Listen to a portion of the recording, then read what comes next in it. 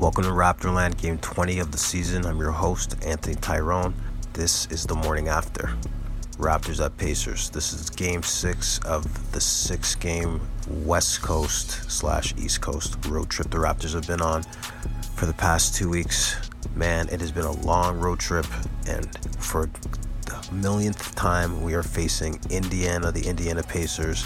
I don't know how many times we faced the Pacers this season. I feel like this is the third time, and this is the morning after. So we're not going to get too deep into it. I hate analyzing the Pacers. They're 9-13. They're not a very good team. Their only good player is Sabonis. I guess Karis LeVert's pretty good. TJ McConnell stays annoying. Miles Turner blocking shots, shooting threes, and that's pretty much all they got. So they're not too exciting to play against or analyze. They're just not. This was a pretty back and forth game through the first and second quarter. Track meet. No defense really was played. Raptors got whatever they wanted on offense. So did Indiana for pretty much the first half. Back and forth. Just like when both of these teams play every time. Second half, different story. Long story short.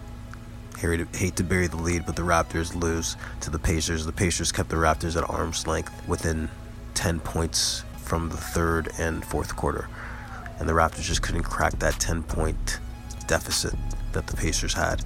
Sabonis finally had a good game against the Raptors for once. So did their rookie Chris Duarte, and that's pretty much it. So the Raptors lose to the Pacers. We finally get to go home, and we have a 7-game homestand coming up after having a 6-game road trip. So that'll be cool. The Raptors will get to be home and sleep in their own bed and get things back on track. We've looked a little shaky on the road trip, but we're a young team on a road trip, and we can't really expect nothing else but inconsistency, so it's fine. But in this game, I wanted to say for the second half, we got to see Scottie Barnes carry the ball, play point guard a little bit more full time. His handle was on display, and I liked what I saw. Scottie could literally start at point guard. We don't see a lot of his offensive skills for whatever reason, maybe because he's a rookie and he's shy, or it's just not a part of the offense yet, but he can really, really, truly handle the ball and run an offense. He is truly can play 1, 2, 3, 4, and 5. Like, for real. I noticed that this game. I just wanted to point that out. Let's get into the stats of the game. Stats for the Pacers. Miles Turner, 17 points, 10 rebounds. He was a big factor in the game. Malcolm Brogdon, 11 points, 12 assists, running the show for the Indiana Pacers as always. Justin Holiday, 2 points, 22 minutes. Sabonis, big game, 23 points, 18 rebounds. He was all over the boards. Raptors couldn't stop him. Chris Duarte, their rookie, 12 points, 6 rebounds. For the Raptors, Precious, 9 points, 7 rebounds. Freddie, 26 points, 5 rebounds, 4 assists. Scottie, 17, 7, and 4. Pascal, 17 and 12. Solid. Gary Trent, 13. Mikhailuk, 2 points. We need a lot more out of Svi. He's been kind of fading away here.